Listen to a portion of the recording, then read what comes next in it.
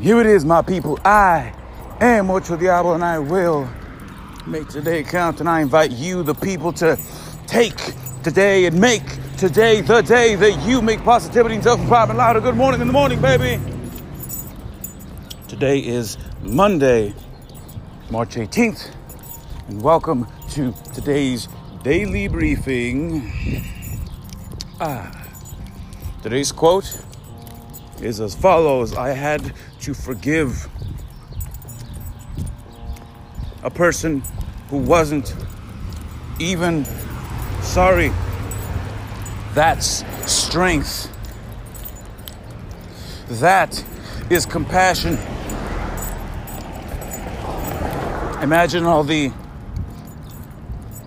mothers and fathers who've had a child slain, God forbid, child slain, murdered,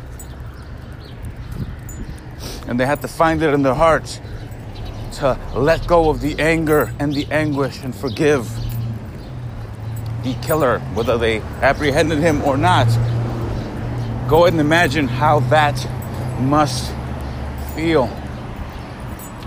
That, my people, is strength. That is compassion, to me at least.